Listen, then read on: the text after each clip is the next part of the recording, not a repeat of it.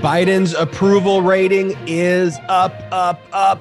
Voters list protecting democracy as a top issue in America. Those concepts seem to be related there, Brett. Republicans are communists, and we have actual proof written into the Texas Code. National Republican Senatorial Committee led by Rick Scott has lost, I don't know, Brett, say 150 million, so $173 million that they had in their war chest. They're now down to $28 million. They're asking, where did this money go? And who would have thought, Brett, that Rick Scott, who pled the fifth 75 times, and his company had the largest healthcare fraud settlement in American history for $1.7 billion. Who would think maybe pointing that guy to be in charge of the money may not be the greatest move in the world? And what is going on with CNN? We'll address that and more on the Midas Touch podcast. And our guest today, Seth Magaziner, running for Rhode Island's 2nd Congressional District. This is a very important interview and a very important congressional race. When the Republicans talk about targeting Democratic seats and trying to take control of the House, one of the key seats they're talking about is Rhode Island's 2nd Congressional District. Seth Magaziner is a longstanding Democratic leader in Rhode Island. He's the current general treasurer of Rhode Island, and his candidate, Alan Fung, is a radical extremist who was out there partying in Wyoming with Harriet Hageman and Kevin McCarthy, doing a little cheers to the death of the Republican Party with the defeat of Liz Cheney. So excited to have Seth Magaziner, running as the Democrat in Rhode Island, on the show. Brett, how are you doing today? I'm doing good. I'm missing Jordy, man. Jordy's out sick, as you may have noticed the last episode or so. And today we miss Jordy. Jordy is recovering, though. Jordy, hope you're doing well. I know the Mighty miss you tremendously. Excited to have Seth on the show. Could you imagine going to a party with like Harriet Hageman and Kevin McCarthy and people like, I just don't even like, what would you even do? Like, it's I did that joke. I did that joke. I'm not sure if it was right before the insurrection or right after the insurrection, where I gave the analogy of an actual party. Yeah. And you show up at the party and Marjorie Taylor Greene's there with Steve Bannon. And then you've got like Ted Cruz, just talking to you, and like, as he's a mouth breather too, Cruz, like talking in your face and like eating his boogers as they fall down his nose, and just talking, doing pull-ups in the corner, talking about Jewish space lasers. Yeah, no, it's the whole thing. And then you got the crew of like the people who wear Trump's face all over their shirt, like just a really, really, really weird crew. And I know I've been to Rhode Island a ton of times. Like, I know Rhode Island to be a working class, incredible state with hardworking people who I think must look at the Harriet Hageman stuff and just go, what in the world? Look at the Marjorie Taylor Greene stuff. Look at all these radical right-wing agendas out there and go, okay, not in Rhode Island. That's why Magaziner's competitor, this guy, Alan Fung, who's running against them, like, his whole strategy is to literally hide his position. So like he sneaks around. Like he sneaks around to these parties. He like sneaks around to hang out with everybody and like literally like hides. He's just, anyway, we'll talk about it more with, I could go on and on and on. We'll talk about it more with Seth Magaziner. But Brett, let's talk about this new poll. It's a Rasmussen poll of all polls to talk about. And the Biden's approval rating is up. According to Rasmussen, it's almost above 50%. It's 47% approve, 52% disapprove, which in my mind with Rasmussen may as well mean that his approval rating is above 50%. Yeah, no doubt. I mean, Rasmussen, they lean very hard to the right. So the fact that it's that close, I think, shows you that there's a seismic shift. But we long said, don't worry about the polls. Don't believe the polls, especially like national polls feel very irrelevant. And Biden approval ratings, I don't think it will have one effect at all on this race. And I think Mitch McConnell even admitted that last week when he said, we have bad candidate quality, basically. Our candidates suck, he admitted. And that's why we're getting destroyed in these Senate races, because people are looking at these individual matchups across the country, and they're seeing that Republicans are putting forth these ultra MAGA, nuclear MAGA, whatever they want to call it. They call themselves that. That's their term, which is probably not the best term when your guy is allegedly responsible for stealing our nuclear secrets and he's a very toxic person. So I guess nuclear MAGA is a fitting name to call yourself, if anything, with those facts. But the fact is, these people are radical, they're extreme, and Americans are realizing it. And Americans are starting to realize that, hey, you know what's more important than anything else in this country? The fact that we're a democracy. And without that, guess what? We don't have an economy. We don't have freedom. We don't have anything else. That all is tied to the fact that we are the United States of America. And without that, guess what? We don't have a country. And so now the biggest thing that we've seen in the polling, the huge shift that we've seen, is that Americans now see the threat to democracy as the single most important issue in the United States. And this is what we have been saying for months. You can't chase the polls. You need to set the agenda. So if you looked at this months ago, when this was ranked number 5 or 6 on the list, you would have said, oh, let's not talk about that. Let's not talk about January 6th. Let's not talk about Republican corruption, because guess what? It doesn't look like voters really care about it all that much. But guess what? After a relentless drive of hammering home these messages and showing just how anti-democracy Republicans are and letting them show the public how anti-democracy they are, guess what? Suddenly Americans are worried about it. And Americans say, you know what? That is an issue. That is something I need to be concerned about. And not only something I need to be concerned about, this is the main thing we need to be concerned about. This comes from an NBC News poll, which also showed that more than half the country, nearly 60% of the country, supports the investigations into Donald Trump. So we have an America now that wants justice, that is done with extremism and wants to preserve our democracy. And we have a lot of energy now heading into November, or as we like to call it here, Midas Touch now, Roevember.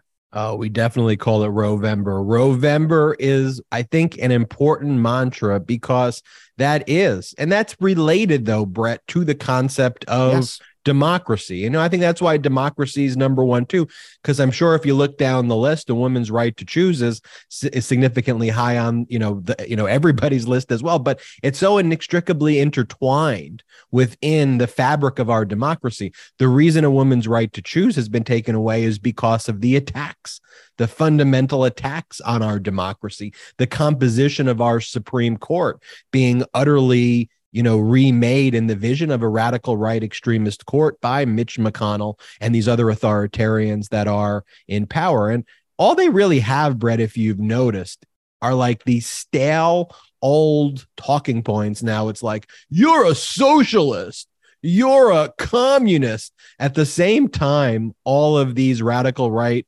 Republicans are literally trying to shut down businesses.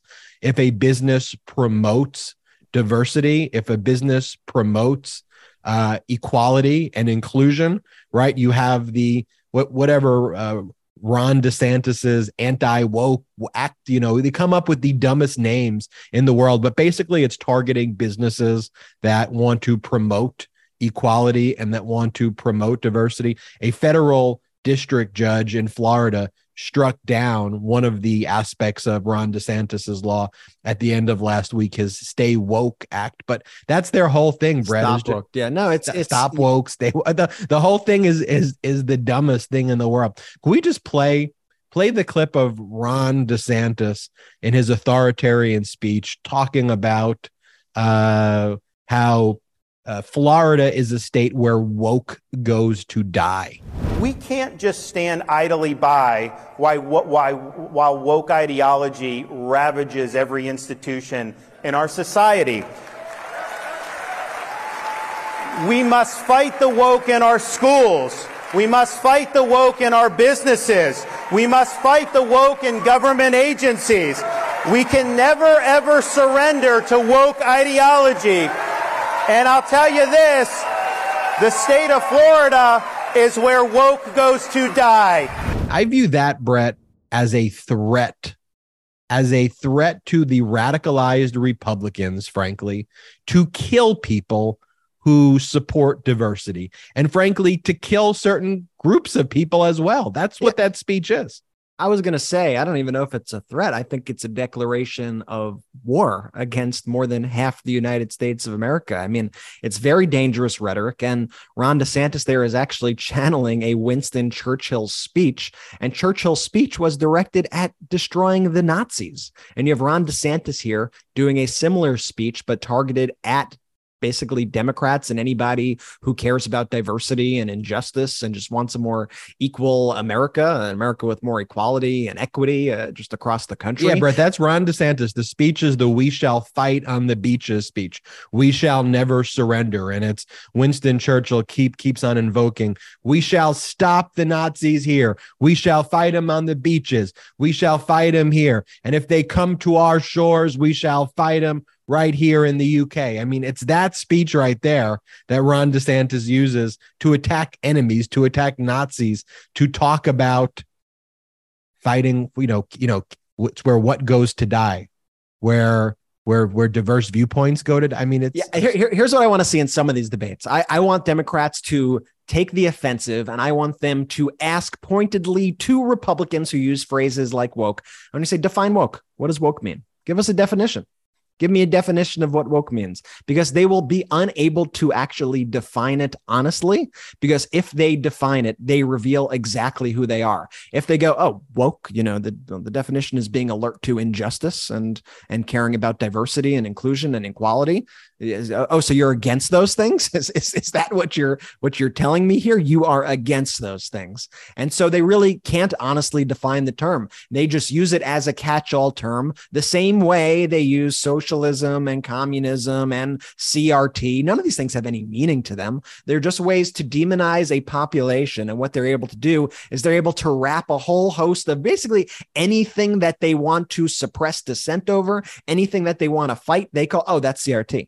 Oh, that's woke. Oh, that's communist. Oh, you're a communist? What, you're woke? That's how they do it. That's how they silence dissent. And it is a far right fascist strategy that has been used by the worst autocratic regimes across the world throughout history. And so it's something that we need to be alert to. And, we as we see candidates going across the country, Ben, I know you saw this clip of Beto O'Rourke in Texas. Beto O'Rourke fielding questions in Fredericksburg, Texas, which is like as deep red Texas as you get. But Beto getting a massive crowd, showing a ton of support. But of course, in these crowds, the thing that Abbott keeps doing is Abbott is like sending his supporters in to try to heckle the event and try to throw Beto off. The problem is Beto's really good at handling hecklers, and it backfires every single time. So at this event last week in Fredericksburg, one of these Abbott instigators gets up and he asks a question. He says basically to Beto O'Rourke, you're a communist, and communists are not allowed to run for office in the state of Texas. Let's play this clip. We'll talk about it after. Beto, my name is Brandon. I'm familiar with your work with the Texas Organizing Project, who is endorsed by the Communist Party of Texas. My question for you is, Texas Government Code Title 5, Section 557.022 says that the name of a communist may not be printed on the ballot. So your race for governor is invalidated. You're now on notice. The state of Texas sees right through you, Beto. Are you still going to take our AR-15s? Are you still going to take our gun?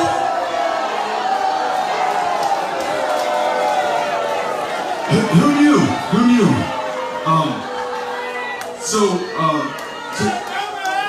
To our friend, to our friend and our fellow Texan, you are echoing the baseless claims of the Abbott campaign. Watch these TV ads that are coming down the pike.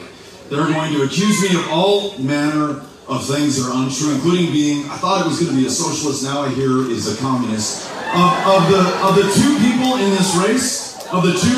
this race, only one of us has started a small business and created dozens of high-paying, high-skill, high-value jobs in El Paso, Texas, who's made a payroll every single week. The other guy has been on the public payroll for most of his adult life. If you want to look at the capitalist in the room, I'm right here, buddy. So thank you for coming out. First off, what a joke. You are on notice. Beto, we have put you on notice. Who are you? We are on notice. These people are such clowns. They're so in like their MAGA basement, incel dwelling universe that they think they have like power. Like, you're on notice, Beto. You're on notice, Beto. But I was trying to figure out, like, what the heck is this guy even talking about here? Like, you're a communist. Communists are not allowed to run. I figured, did he make this up, or is there something actually in the Texas Code about communists not being allowed to run for office. So I dug into the Texas government code. And what I found, Ben, I think is actually something that may backfire. What'd you find? It may actually backfire here on the Republican Party, because the Texas statute, this is section 557.021. They actually, we said they couldn't define what woke is or define what communism is.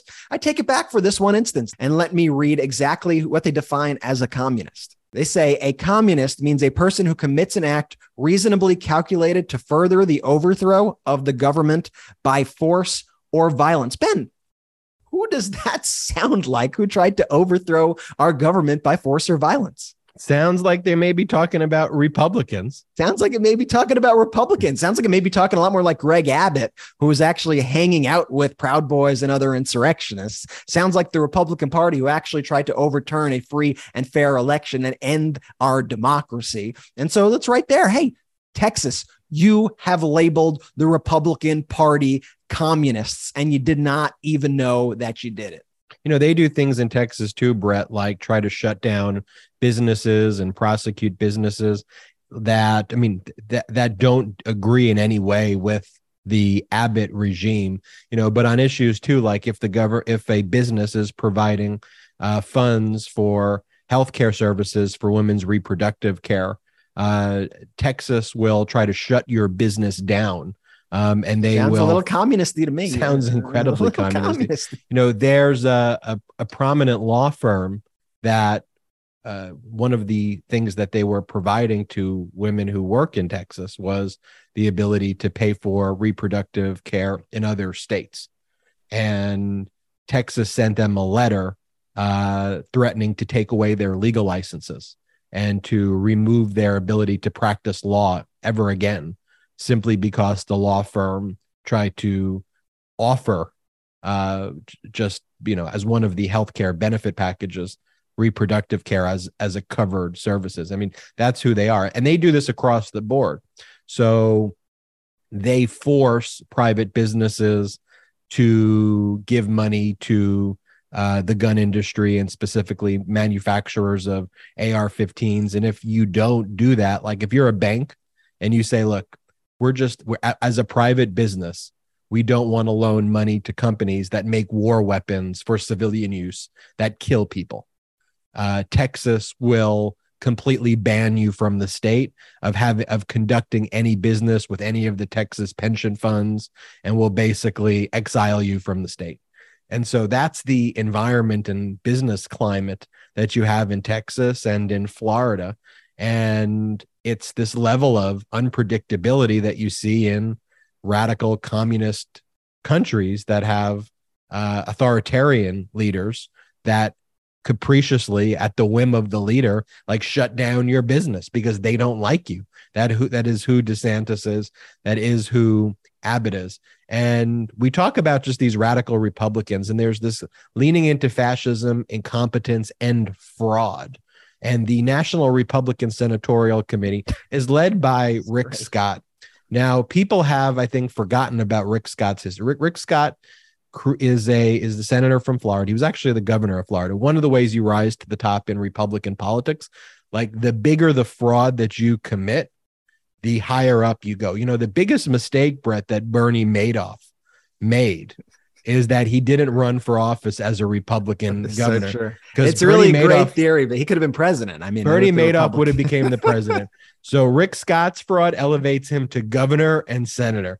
Donald Trump, because he's the biggest scam artist and Ponzi scheme, of course the Republicans will exalt that person to president. That's who they are. That is this is the most brilliant political theory I think ever. The Republican grifter theory is fantastic. You've heard of the Peter principle. The Peter principle, right, is that the most incompetent person will keep getting elevated to higher positions, right? This is the Republican principle. The bigger grifter and fraud that you are, the higher position you will elevate to. And so we can call it the Republican principle. We call it the Rick Scott principle. We can call it the Trump principle. Whatever it is, Rick Scott, he founds this company in 1987. A federal investigation starts taking place in 1997, which is basically the hospital company that he is running is basically paying for referrals to get these kickbacks, which is a crime. You can't pay for kickbacks to get the provision of healthcare services. And he's doing this across the board. And an investigation takes place. He's subpoenaed and deposed. He pleads the fifth 75 to 80 times in connection with the investigation. His board forces him to resign. The company has to settle the largest Medicare fraud in the history of the United States, right? Oh, there's two different settlements, but they basically equal $1.7 billion. And this is the individual who then runs for governor of Florida, and he wins. And this is the individual who then runs for, his company gave him a golden parachute after he pled the fifth, because he did found the company, but because there's no accountability, if you're a Republican, you get golden parachutes in that world. And that's what they want to protect. Like when they're worried about the provisions in the tax code that are going to have more enforcement on fraud actors, they're worried about that. So they try to scare people. 87,000 new IRS agents. Like if you look at it, it literally is just replacing retiring IRS agents. And the head of the IRS, a Trump person, was the person who said we needed these additional agents to be phased in over the next 20 to 30 years. It's their person who called for these additional employees.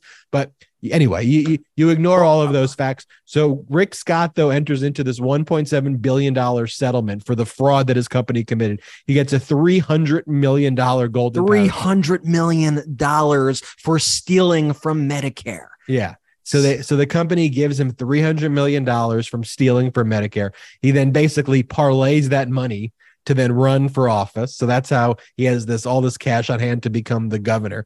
And it's kind of a very Trumpian thing too. You have to run for office because if not, you're a criminal. So you're going to be prosecuted for one of the crimes. But if you control the government, maybe you won't be, criminally prosecuted for the crimes that you commit. And then he runs for senator. He becomes a senator in Florida. But here's the thing. So then the Florida other senators put this guy in charge of all of their money.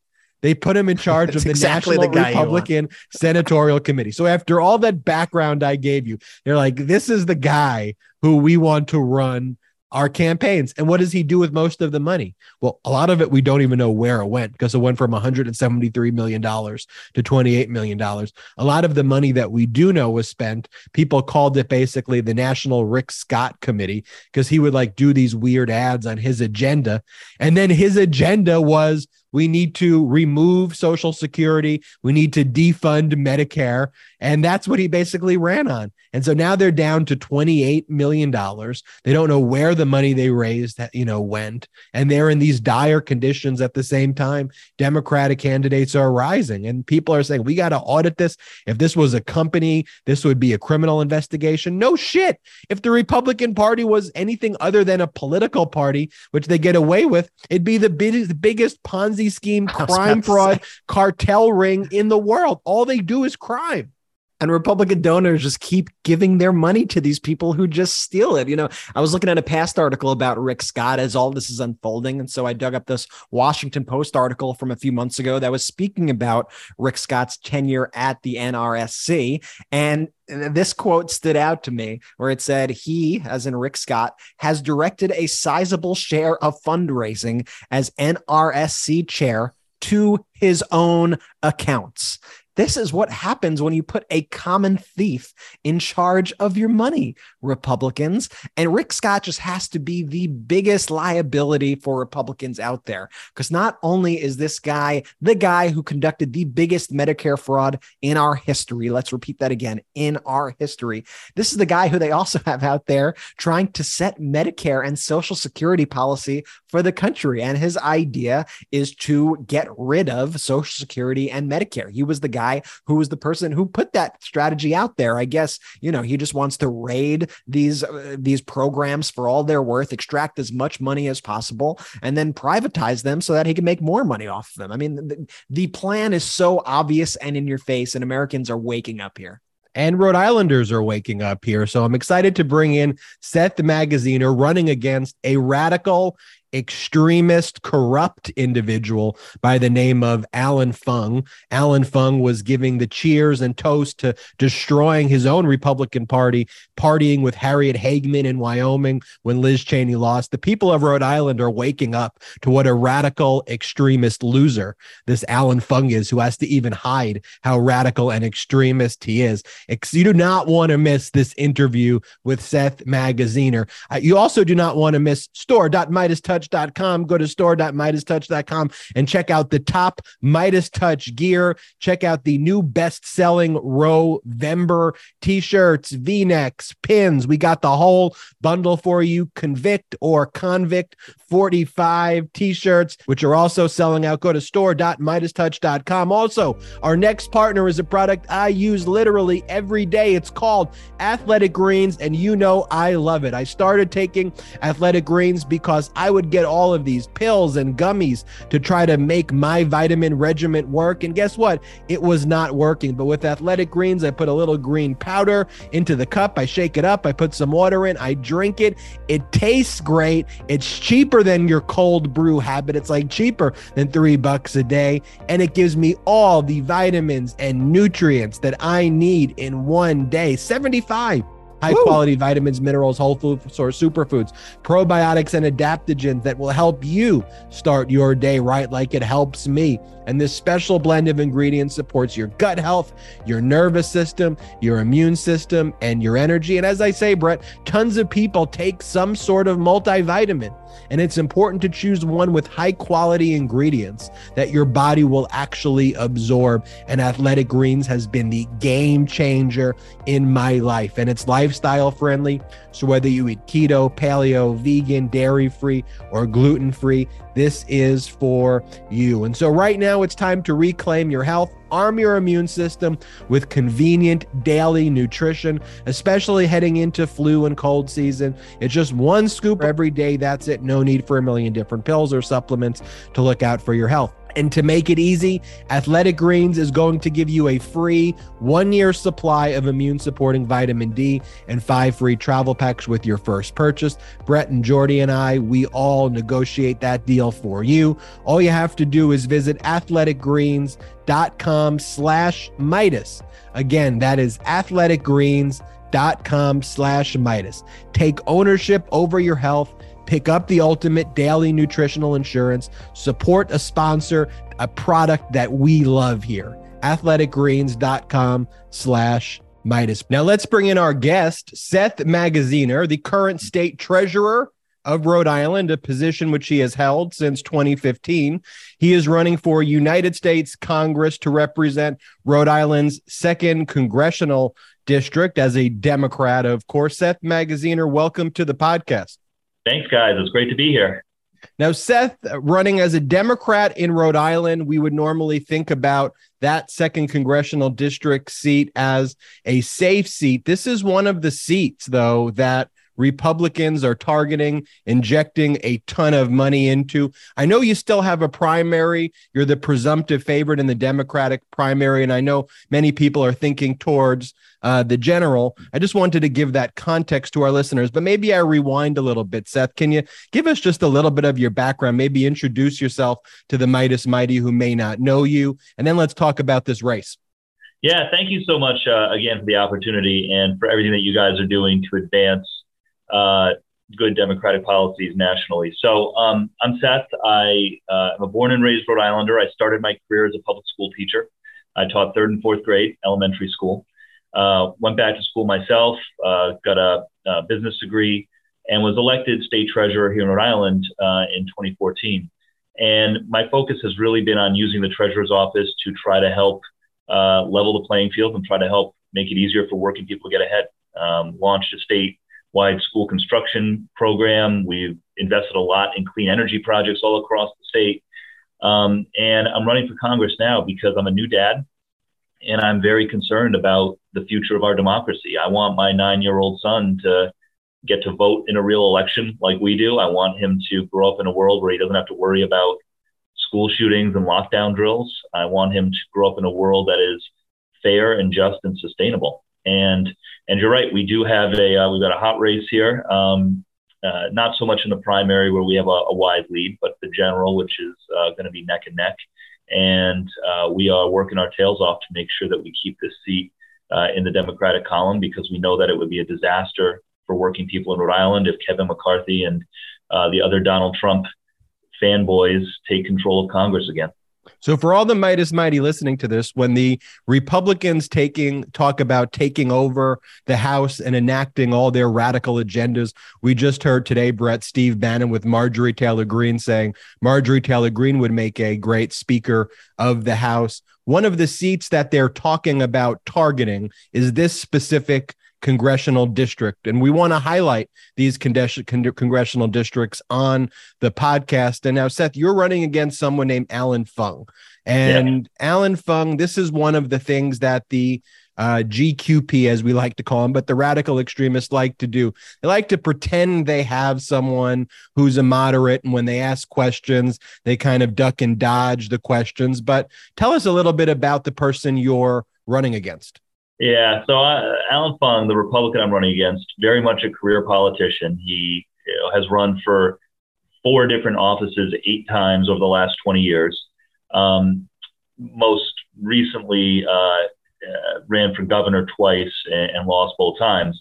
But because of all of these campaigns that he's run, he's well known. He has high name ID.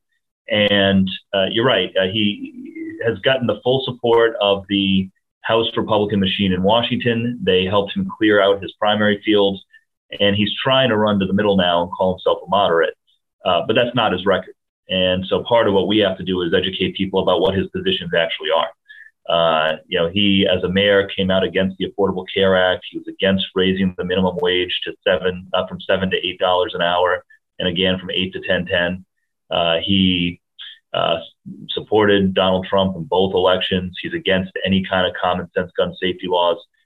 So his record is not the record of a moderate. And that's, at the municipal level as a mayor.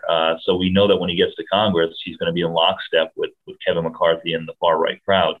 But we have to educate people about that. And of course, we also have to let people know what we're for. We're for making energy more affordable. We're for lowering the cost of living, protecting Social Security and Medicare, protecting a woman's right to choose. The race is basically going to come down to this. His whole campaign is going to be premised on not wanting people to know what he actually stands for on the issues, because he knows that what he stands for is too radical for most Rhode Island voters. So he's going to try to make it about anything else, about personalities or whatever other distractions they can think of. Our job is to make this campaign about the issues, because on the issues we win. Right, and he's holding these. He held a secret party or rally in Rhode Island that he didn't want anyone to know about, and then he was actually there with a champagne glass toasting Harriet Hageman with the destruction of the Republican Party. I think people in Rhode Island need to know that Alan Fung isn't even a real Republican. He's a MAGA extremist masquerading as a Republican, and he's there with Harriet Hageman in Wyoming toasting the defeat of Liz Cheney. Yeah, that's right. Again, when people show you who they are, you got to believe them, right? And so he calls himself a moderate, but twice now in 2 weeks, he secretly had fundraisers with Kevin McCarthy and the far right crowd. The first one was here in Rhode Island. He tried to keep it secret. He didn't do any social media posts about it. Usually when you have like a national political figure come to a small state like Rhode Island, you kind of want to brag about it as a candidate, like, oh, so-and-so came here to support my race in Little Rhode Island, But in this case, he didn't tell anyone. The press found out about it because a Kevin McCarthy staffer had tweeted about it, and no one on the Fung campaign. And when the press started asking about it, it was just radio silence for days. He wouldn't answer the questions, wouldn't admit that it had happened. Finally, after days and days, they finally admitted that it happened. And then a week later, same thing. We were supposed to have a candidates forum. It was supposed to be the first forum that all the Democratic and Republican candidates were going to be at together. Alan Fung pulled out. And at first he claimed it was like a vague scheduling conflict, but then a reporter figured out it was because he was in Wyoming at the Kevin McCarthy MAGA billionaire donor love fest that they were having out there, where they were toasting Liz Cheney's defeat. So twice in 2 weeks, he secretly, tried to sneak off to hang out with Kevin McCarthy and hoped that Rhode Island voters wouldn't find out about it. He got caught both times. One of the things I think this election is about nationwide, though, as we look at congressional seats and senatorial seats across the country, is Democrats now fighting for very discrete, specific policies to make people's lives better. And on the other hand, you have Republicans, if you can even call them that anymore, but radical extremists like Alan Fung, who want to take rights away from people, take away the rights of the LGBTQ plus community, take away the rights of women, take away the rights of seniors and soon to be seniors with Social Security, take away healthcare. I mean, it's really dystopian when you think about your opponent literally wants to kill people in Rhode Island when you really break it down like that. Yeah, I mean, it just shows how extreme the Republicans in Washington have become. And you're absolutely right. I mean, the Affordable Care Act has given health insurance to 75,000 Rhode Islanders and protects people with pre-existing conditions so that if you are unlucky enough to get sick, you don't lose your health insurance just because you got sick. And Alan Fung wanted to repeal it and opposed it. Social Security and Medicare. Kevin McCarthy was one of the co-authors of Paul Ryan's plan to gut Medicare for seniors. And so you can't say, oh, well, I support seniors, but I want the guy who was the co-author of the plan to gut Medicare. I want him to be in charge of Congress, but I'm for seniors like that. Come on, like you're not fooling anyone.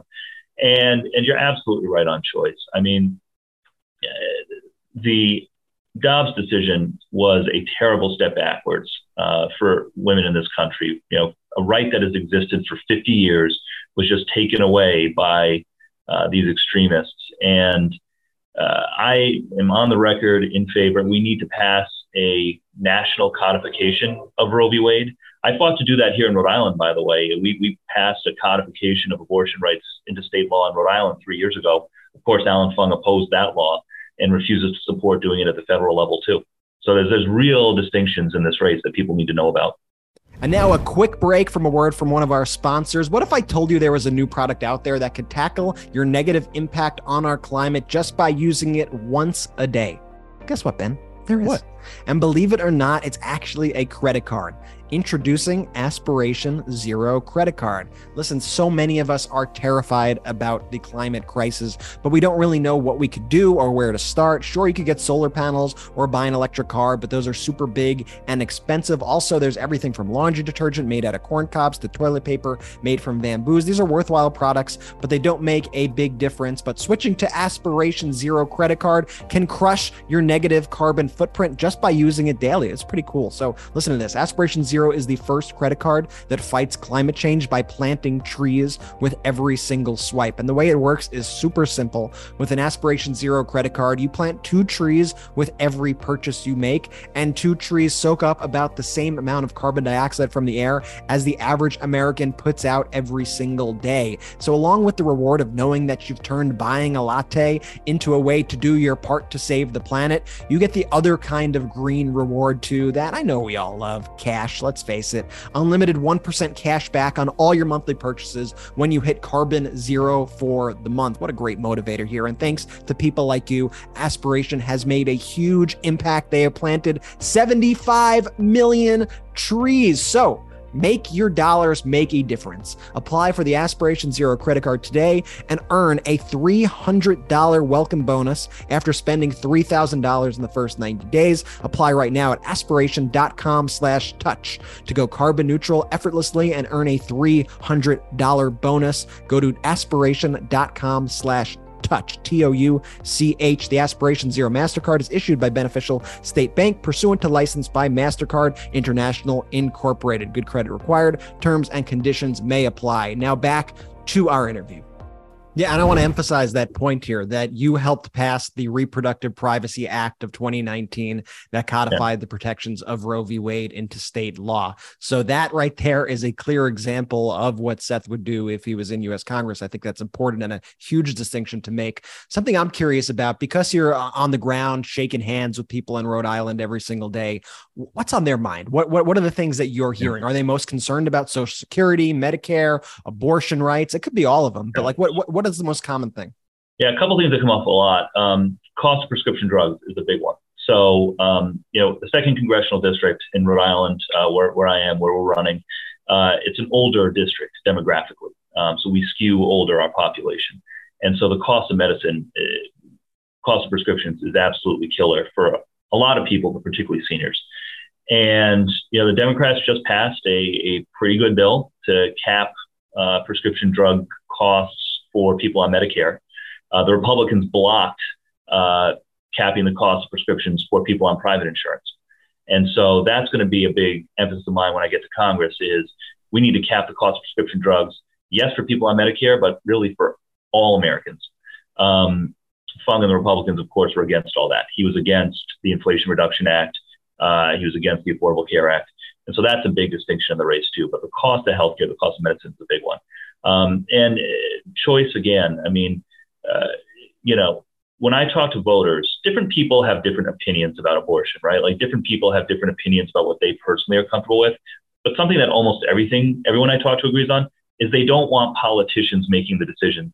They want women to make their own decisions. Right. And so you talk to a lot of people who say, well, I have mixed feelings or I don't know how I feel, but I know that I don't want the people down in Washington making that decision for me.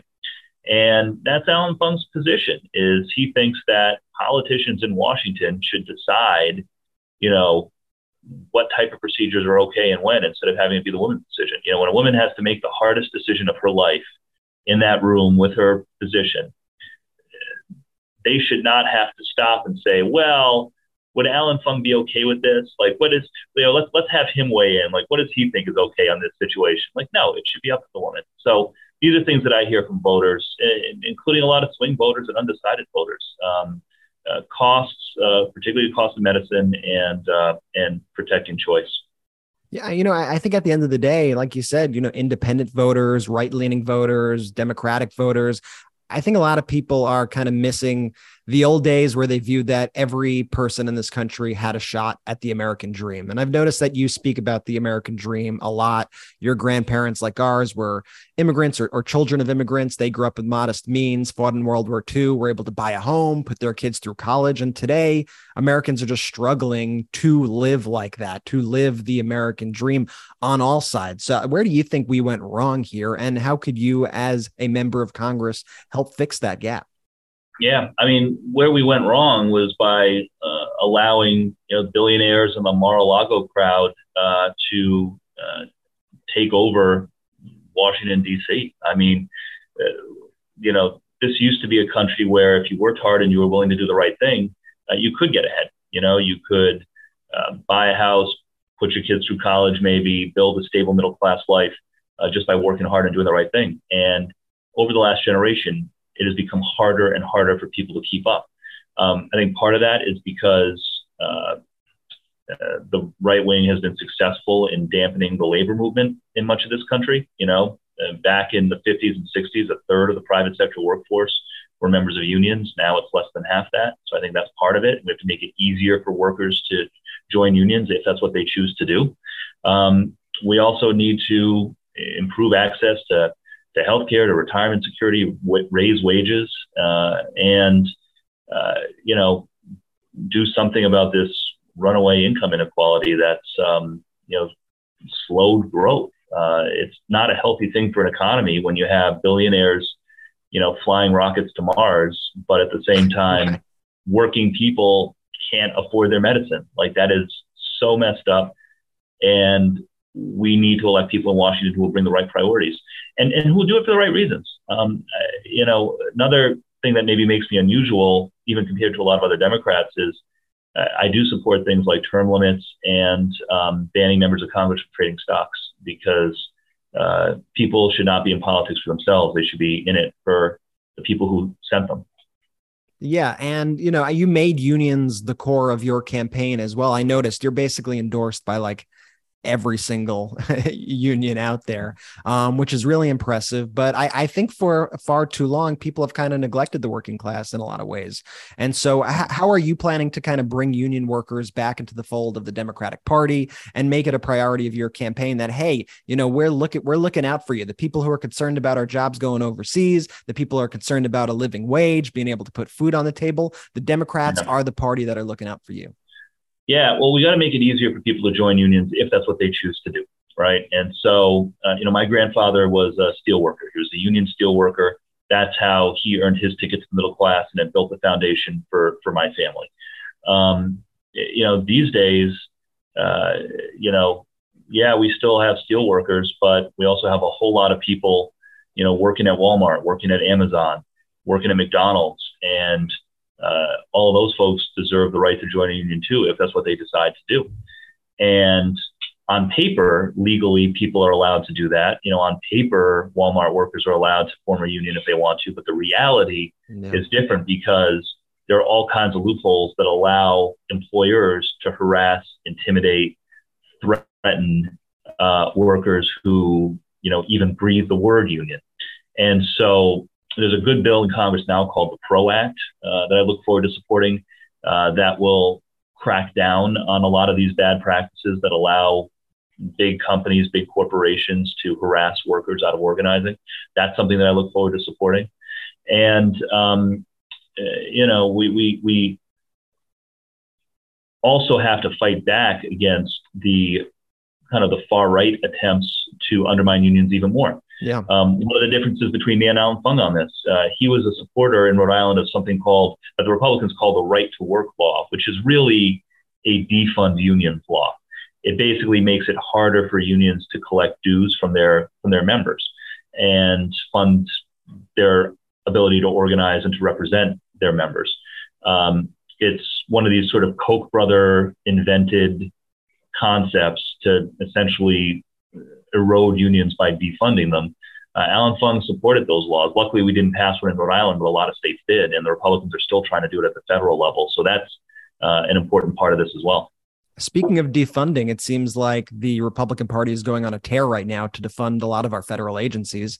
And as of late, they've taken aim at the FBI. They want to defund the FBI. I was wondering, has your opponent, Alan Fung, does he support those calls to defund the FBI? Has he opposed them? Has he said anything about it? Yeah, I mean, I would love to know that too, but he certainly wants to put the people who are trying to defund the FBI in control of Congress. I mean, that's the thing. Like, you can't, when you hang out with a bad crowd like he's hanging out with, you own that. And so you're absolutely right. I mean, look, he's going to vote to put Jim Jordan in charge of the House Judiciary Committee. Like, that is insane. That is literally insane. Law enforcement deserves our support, whether they are investigating someone of the other political party or our own. It shouldn't matter. And in Trump MAGA Fung world, they love the police until, they get called out for doing something illegal. And then all of a sudden, they're not so big on backing the blue anymore. And it's just hugely hypocritical. Until they start committing crimes. The last question I got for you is, I'm just wondering, we were speaking about, and I understand why your opponent, Alan Fung, I get why he would want to fly to these big money donors, get this dark money to fund his campaign.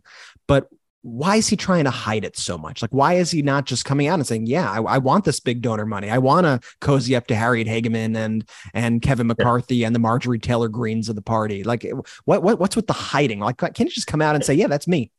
Because he knows that he's out of step with most Rhode Islanders, right? I mean, that's it. Like, Rhode Island, like, we are a blue collar state. We're a working class state. We are not a state that, supports the far right Donald Trump agenda. And Alan Fung knows that. So he's going to try to hide how extreme his own views are. He's trying to hide his connections with extremists like Kevin McCarthy. But he's not going to get away with it. I mean, we're going to call him out on it. We're going to make sure that people know exactly where he stands and exactly where I stand. I've spent my career standing up for working people with good policies that actually make it easier for people to keep up with the cost of living and get ahead. And, Alan's busy hanging out with the Mar-a-Lago crowd where they're doing just fine, but totally out of touch with what working Rhode Islanders are going through. So we are going to make sure that voters understand this contrast. For you all and everyone who's watching, we need your help. This is a competitive race. Cook Political rated us a toss-up race. And so anyone who's interested in learning more, please, SethMagaziner.com is the best way to find out more about how you can be helpful in keeping the Rhode Island 2nd Congressional District blue. Seth Magaziner, thank you so much for joining us on the podcast today. All right. Thank you, guys. Great interview with Seth Magaziner, eh? Yeah. We just have normal, hardworking candidates, civil servants who want to do the work for the people. Like, the differences cannot be clearer with every person we speak to. And just by seeing the priorities of Democrats versus these radical extremists on the right, who really are trying to take away all of our freedoms on a daily basis. And this is why, Ben, I'm just so upset by the direction that I see some of these news networks heading in, which are at a time when we need them to meet the moment the most. They are going in the completely wrong direction. And it's upsetting because we need a strong media. And right now, I'm, of course, talking about the recent news that we've heard out of CNN. Ben, why don't you just fill our listeners in a bit as to what's happening over there, what's being reported? Yeah. So CNN, of course, has a new leader. This guy, Chris Licht is his name, Brett. Uh-huh. And he's the new leader. He took over fairly recently, and his whole agenda is he wants to focus CNN on more both sides, is what he said. Even though, I mean, honestly, the coverage before by CNN wasn't great, but in any event, he's saying he wants to focus on it to be more both sides. And so this Chris Licht, this head of CNN, he's had a secret meeting. It's all they do secret meetings. It's all secret meetings with these Republicans, a secret meeting with the Republicans to see what CNN can do to make the Republicans more comfortable about showing up to CNN, letting the Republicans. How can we be nicer to you? We've been a little mean to you, I guess. How can we be nicer? Is there anything we could do to? Yeah, I mean, I think the specific language the reporting says is, can we earn your trust back? One of the things Chris Licht did is, this is one of the things too that should, if you're a CNN fan, should tell you all you need to know. So he got rid of the Brian Stelter show, Reliable Sources, because that was too pro-Democratic Party, he said, which if you think that show is too pro-Democratic Party. Yeah. And by the way, I've said on this show before, I'm no Brian Stelter fan at all whatsoever. And I don't mind the fact that he's leaving CNN, but the reason why they decided to get rid of him at CNN is kind of scary. And where the reports have been that the network is planning to go after Brian Stelter, who was just fired. In those same reports that we've seen, they also said that CNN was going to go after people like Jim Acosta, Jim Sciutto, Don Lemon. In fact, the guy who Chris Licht views as the exemplar, Ben, for what journalism should be is Fox propagandist Bret Baier. That's his North Star of his vision for what journalism should be. I mean, he wants to take CNN into a direction where they are kind of Fox, what Fox used to be 5 years ago. And that could not be more dangerous for the country. And it's not what Americans want, especially out of CNN. I just don't know who they're even playing for with. They're trying to play both sides here, and they're just going to end up getting burnt as people leave in droves to go to independent media who doesn't both sides the issues like Midas Touch. Yeah. And, good riddance, CNN. At the end of the day, good riddance. I mean, if that's the direction that you're taking, people are already leaving you in droves, and just see you later. There will be a new wave of media, which we are going to be leading here at the Midas Touch Network, where we're going to promote democracy. Because at the end of the day, there are no both sides when you're talking about truth and facts. There's the factual side, there's a democracy side, and then there's vicious, venomous lies designed to support the agenda of oligarchs and radical extremists like Trump and his Mar-a-Lago club and his crew of bandits and criminals. And so you don't both sides those issues. A accurate journalist, a journalist who's focused on the facts, says the facts are that the election was one of the most secure and safe and fair elections, and that all of these people who are denying that, who are spreading the big lie, are fascist extremists.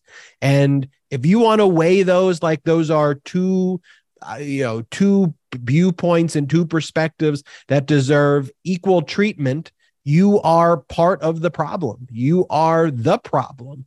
And really, one of the things that we've seen is the media's failure to rise to the moment has been one of the most disappointing things, but it creates opportunity.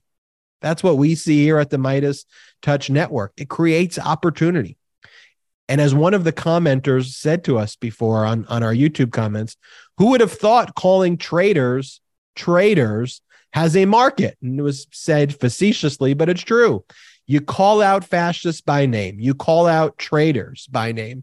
It's not difficult to do that. And you do it unapologetically if you want to save and care about our democracy. So, and what's really like Jim Acosta's interview this weekend, like his one with Trump's illegally appointed Homeland Security, Chad Wolf. I don't know if you saw that interview. Such a Chad, that guy, Chad Wolf, who it's such a Chad name, such a Chad name. Like, what a name. You have Chad Wolf just going on there and just, denying the election results, and Jim Acosta just holding him accountable and not letting him off. Everybody could go and play that clip on their own. Yeah, but like Acosta is one of the best out there. Like Acosta knows what he's doing. He's always in command. When he gets people like that on, he asks the right questions. He pushes back, and he's not afraid to call a fascist. So of course he's the guy who apparently is next on the list for CNN to target and try to send. And Ben, me and you, and Jordy, building this media company, we have a lot of people give us their theories on media, what it should be in the future, people who may be interested in contributing to us to make our media platform, longer lasting, to grow this thing. And in some of these conversations that I know you've been in with me, we've heard people express this idea that, what the problem with the media is? And we go, what? The problem with the media is that there's these people in the center who are on both sides of the issues, and there's no media playing to those people. And every time we hear that, we've heard that countless times, right, Ben? We're like, no, that's not the issue. The issue is that you're muddying the facts. The issue is that people are trying to balance outright batshit crazy lies and conspiracy theories with the truth and with pro-democracy. And once you try to balance those two, inevitably, if something's on one side and something's way over here, when you try to balance it, you get somewhere in the middle, which means you are disseminating lies to your audience. And the goal of media should never be to lie. It should never be to just have balance for the sake of balance. It should be, what's the truth here? Who's telling the truth? Who's lying to me? Let's call it as it is and tell our audience it unabashedly, unapologetically. And that's what we're going to do here every day. And that's when we talk about people on the center. That's what they want. If you look down the issues, we go back to the very beginning of the show, that democracy is the top issue. That's what people on the center are looking for. So stop media muddying the waters and casting doubt on our democracy. Yeah, the center are pro-democracy, loving Americans who care about all the issues that we care about and espouse. You talk about the center on responsible gun ownership. Most people go, you know what? An 18-year-old with no credit history, no background, when they turn 18, they shouldn't be able to order like AR-15s and all this ammunition without training, without a serious background check, why are we giving it to an 18-year-old? Why can't it be 21? Why do we want this around schools? Like, that's what people in the center are saying. Hey, I have kids. I don't want my kids to go to school and get killed and get shot. I want to have a safe environment in my schools. Most people in the center are saying, hey, we paid into Social Security. We rely on it. Most people in the middle are saying, we need Medicare. Don't stop abolishing Medicare. Stop calling those entitlements. That's what, as Americans, that's what we've earned, and stop calling it that stuff. Like, most people in the center are saying these things, and stop contorting the center with, as you said, Brett, using the far outliers of the radical extremist agenda, which is the whole Republican Party, all of these lies, and conflating that there is a center there. Those people are so out of touch and need to be called out, and we'll keep calling them out each and every day here on the Midas Touch Network and on the Midas Touch podcast. Special thanks to our guest, Seth Magaziner, running in Rhode Island's 2nd Congressional District. And special thanks to our sponsors, AG1 and Aspiration. Support our sponsors. Check out now store.MidasTouch.com as well. Make sure you get your Midas Touch gear before it sells out. Store.MidasTouch.com. I want to see everybody posting that Midas Touch gear. Post it on your socials. Tag us. We'll retweet it. Store.MidasTouch.com. We'll see you next time on the Midas Touch podcast. Brett, take Jordy's job. Shout out to the Midas Mighty.